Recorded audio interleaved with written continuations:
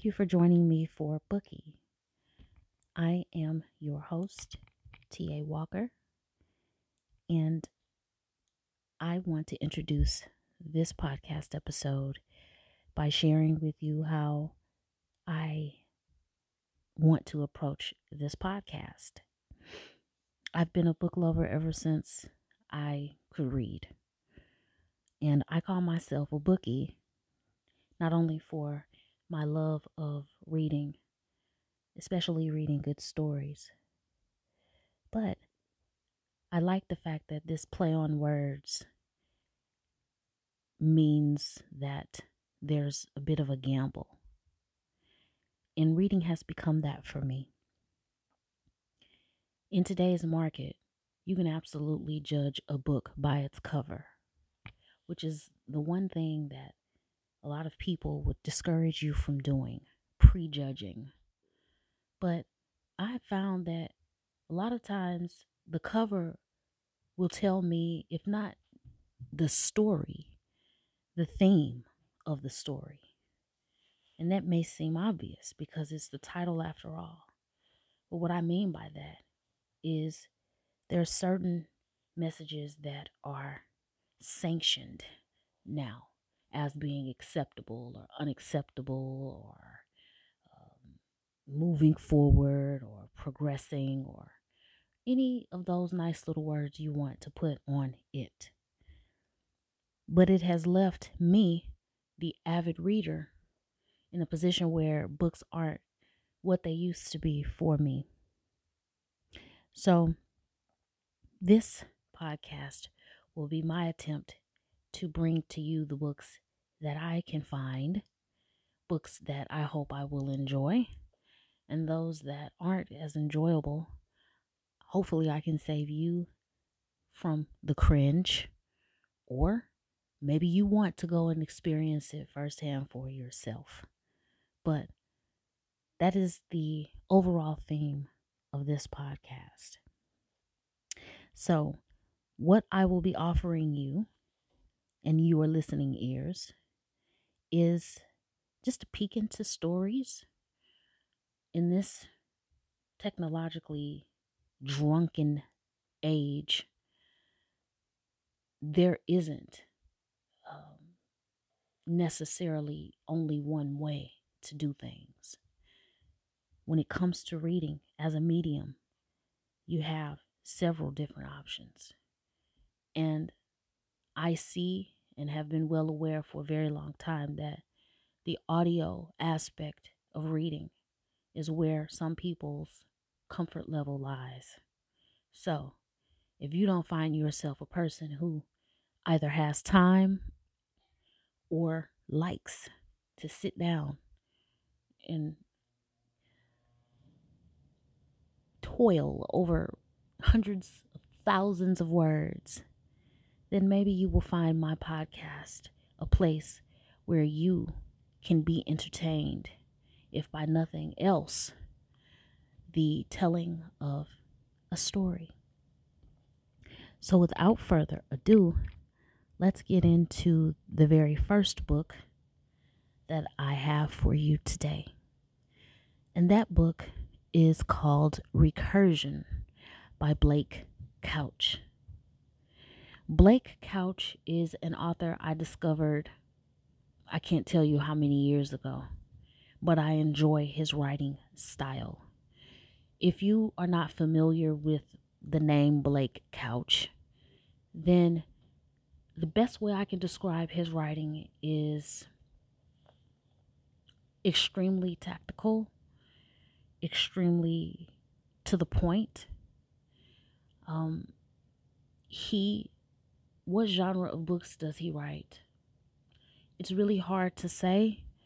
You could say sci-fi, you could say psychological thrilling, you could say many different things. But what I like about Blake Couch is that when I purchase a book from him, when I download a book from him, I never know what I am going to get. I like that in an author. And he tends to deliver on that front. So recursive means repetition.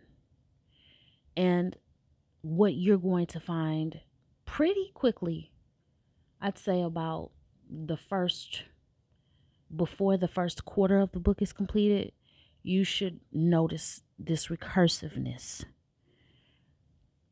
And the recursiveness occurs because a team of scientists discover the ability to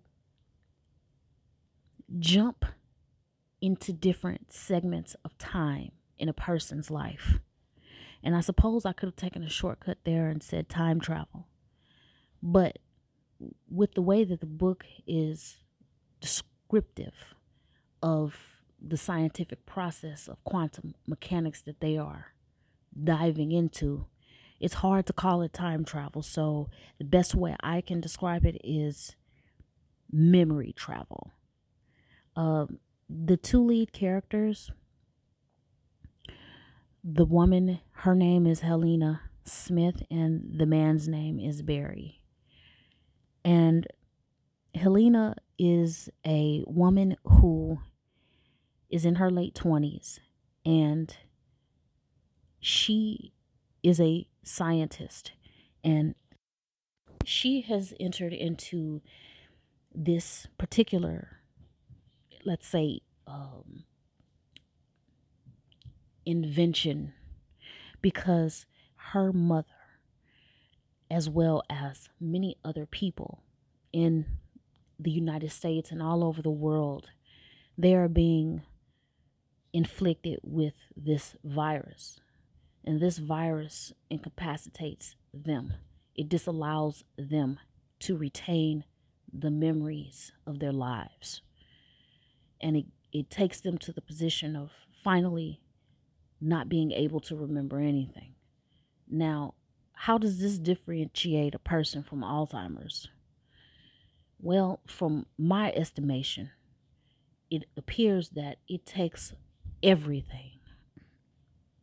So where an Alzheimer's patient will come to a place where he or she can't remember those people most intimately acquainted with them, or their, short-term memories, but perhaps they may remember and function within some abstract set of reference points in their brains. This particular strain of sickness disallows that person from having memories at all. So I would assume that a person with Alzheimer's, and I don't have a lot of experience with Alzheimer's, so excuse me for my lack of knowledge on that point, but it would seem that Alzheimer's individuals, that they have some type of memories. It's just, that short-term memory loss is quite evident, and whatever memories they do retain don't seem to have the level of cohesion that a person who we consider to have a healthy brain or a healthy aged brain has. Nevertheless, she is a scientist, a physicist, and she is in this project so that she can bring her mother back. She is a mama's girl, which I find interesting. And I don't know why I find that interesting, but the woman seems to be extremely self-sufficient in her attitude toward life, but she's a mama's girl. And it's just not very often that I read a lot of books about mama's girls. Like, I'm not going to say that they're killing their moms in the stories that I read, but most fiction has a lot of contention between parents and children. And it's, I don't know if I want to say refreshing, but it's interesting how far she's willing to go to try to help her mother regain her memories. Then we have Barry. Their stories run parallel to each other until the point in the story where they intersect. And the way that they intersect is the fact that Helena and Barry are married, and they're married, but they have to meet. And this process of jumping memories, and it's so recursive, meaning that it happens so many times that once they eventually meet, there's so many different things in between them that it's difficult to see how they collide in the story until you, until you're reading it so deeply that you realize that, wow, wait a minute, they're married. That was my perspective after a certain point. I was like, wow, they're married. But nevertheless, Barry, he has an ex-wife, and he has a memory that haunts him. And that memory is the death of his teenage daughter. And the details fail me here, but one way or the next, he was a test subject, let's say, for this particular experiment. And he was selected to be able to travel his memories. And obviously, he was successfully able to travel his memories, and it took him to the time when the day that his daughter was to die. But because he was able to jump his memories, he was able to get in and intervene and change her death. So she did not die on that day. But as many things, if not everything in life, there is an effect to the cause. So the downfall of jumping memories is that when you get in there and you alter memories, or so you think, it does not mean that that memory no longer exists. And this is where quantum mechanics and physics and philosophy and some of these other heavily scientific concepts begin to merge, because his daughter didn't die on that day.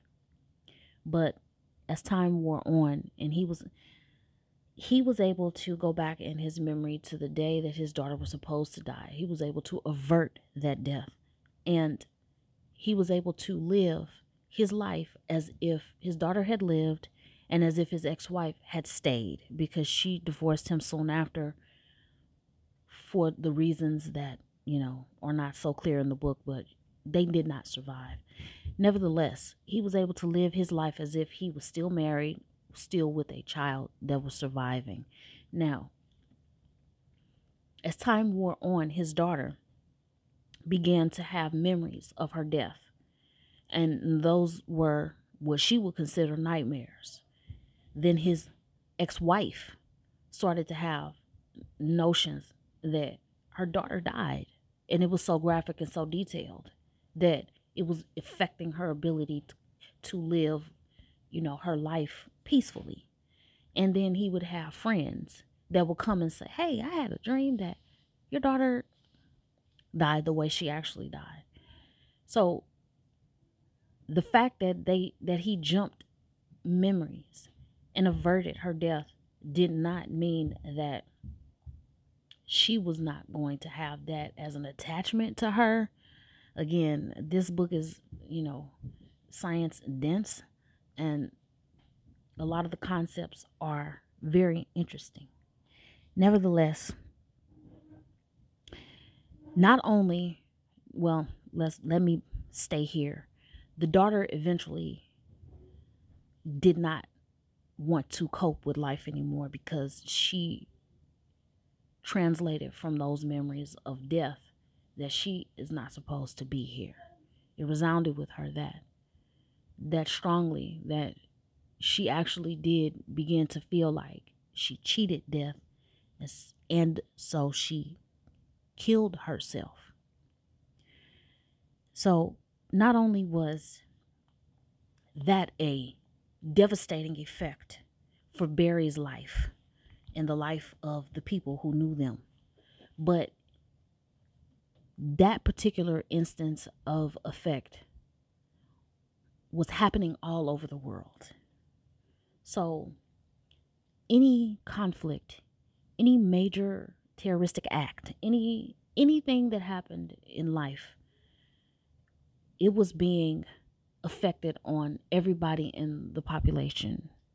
So things that were being circumvented, people who were jumping time, etc., it would be laid on the conscience of people as a whole what happened. So it was almost like, I believe that he was trying to maybe elucidate that not only does every cause have an effect, but that effect will touch everybody in one way or the next. And when it came down to global events, everybody felt that. And even when those things were localized, people that were in that circle, even 6 degrees worth, were affected by it. So this book explores the way that the human mind perceives time, perceives and processes time. And normally I would love a book like this, but the actions of the scientists hit so close to home, as in the current events of the world now, that it was really hard for me to escape. And I hate saying that because I like Blake Couch's work. And I didn't look and see what year he wrote this book, but I'm sure that it's not his fault that the world decided to fold in on itself when his book was released. Nevertheless, this book had me in a state of fear is too strong of a word, but I had a sense of apprehension the entire time. That was the undercurrent the whole time I was reading this book, because it really gave you a distinctive and a bird's eye view into the minds of people that consider themselves scientists. Now, this is fiction, and I do realize that the drama factor is pushed to the limit when you are creatively writing, yet some of the parallels in this book are extremely relevant. And when I read, I just don't want to be reminded of real life. And that is a very tough dichotomy to even explain, because when you read a book, especially when it's nonfiction, the only way that you can connect to the book is if it connects to you on a human level. So something has to ring true in the book, but at the same time, I don't like feeling as though I'm reading an article or the newspaper. Since those don't exist anymore, I'm going to still say newspaper. But nevertheless, he is not a bad author. And I hate even saying this about his work, but it was so close to home that it almost felt like something that you were reading online. You know, the next place scientists have come and their ability to, rewire or affect or introduce. And I think that if I have to give a compliment here, I think he did an excellent job of showing that there is a such thing as too far. No matter where your ideological, boundaries exist, there is a such thing as too far. Even a good thing, you can have too much of it. So what's a good thing you can have too much of? Exercise is healthy, but too much, now you have a problem. Eating nutritionally is healthy, but if you do it too much, there's a problem. As in, if you eat too much of it, you're still stuffing yourself. Just run the gamut. And I think he really highlighted the fact that there ought to be, I don't want to say that there ought to be a limit, but what I'm trying to describe here is that people seem to have some level of insatiability when it comes to their desire to push it a little bit further, a little bit further, a little bit further. And no matter how many warning signs are there along the way, we seem to be hell bent on pushing things over the edge. And I just thought that where I did not like the fact that it hit so close to home, it really did highlight that where we find out many things and can prove and observe many things using our scientific abilities, that those scientific abilities can also become a weapon that we use against ourselves. And when science becomes a weapon that we are using, when it becomes a double-edged sword and it's something that is inflicting pain back on ourselves, not only do we need to take heed at that point, but we need to be able to see the red flags before it gets that far. And I'm sure that by now we've already pushed things over the edge, but I think this book is good for that highlight. So would I recommend this book? Yes. But I would only recommend this book for a person who enjoys discussion and contemplation about quantum mechanics and physics and all those kind of things. I find it interesting to consider what he wrote about the way that the scientists in the book describe time. Now, this could be something that is already in popular publications and peer-reviewed, this could be something that's already common parlance, in scientific circles, but it was one of the first times that I was exposed to the two descriptions of time that said that basically time is not confined within a past, present, or a future, and that time is rather continual, and that time is all the same due to the fact that the brain is incapable of differentiating the difference between today and 500 years ago. And I find that extremely interesting. I mean, that can just take you down a rabbit hole. But to think that now the brain today would not see any different between 500 years ago. And I don't mean the obvious differences because of plumbing and technological advancement, but I mean just the brain does not see time as this was in the past and this is the present and this is the future. And I thought that was interesting, and the more you read the book, maybe you'll see that point clearer than I'm explaining it. I also found the descriptions about the brain during the process of death extremely interesting, because basically when a person passes away, their brain is drowned in DMT. And DMT is the substance that is found in psychedelic drugs. So psychedelic drugs are pleasurable to, obviously, to a person who is engaging in that drug. And to think that when you die, your brain is flooded with DMT. Now, it could be one of those situations where, exercise is good, but too much and you have a disorder. Like, it could be that way, a little DMT is good, but a whole lot is poison, and that may be it.